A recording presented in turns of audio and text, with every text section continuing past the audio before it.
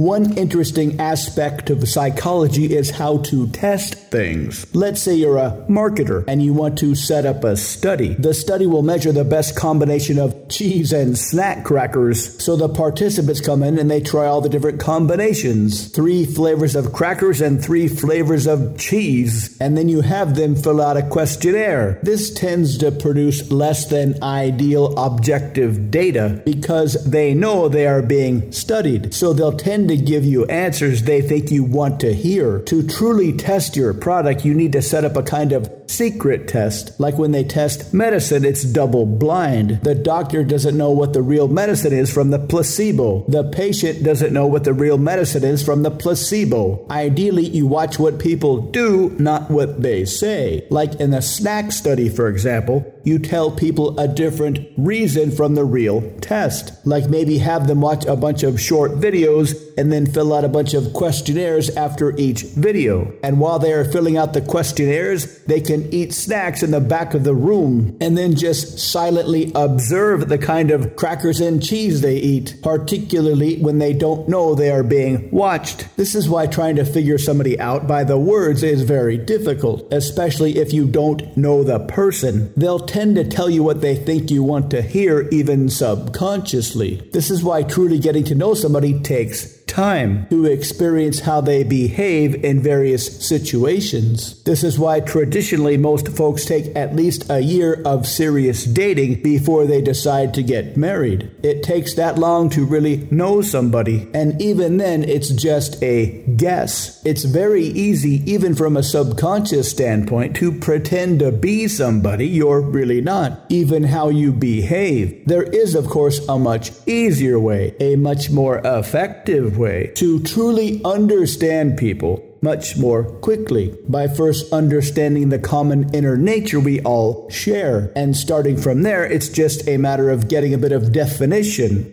which you can also do very easily, which makes it possible to get to know somebody within an hour or two more than they know themselves. To learn how, visit mindpersuasion.com/deep-structure.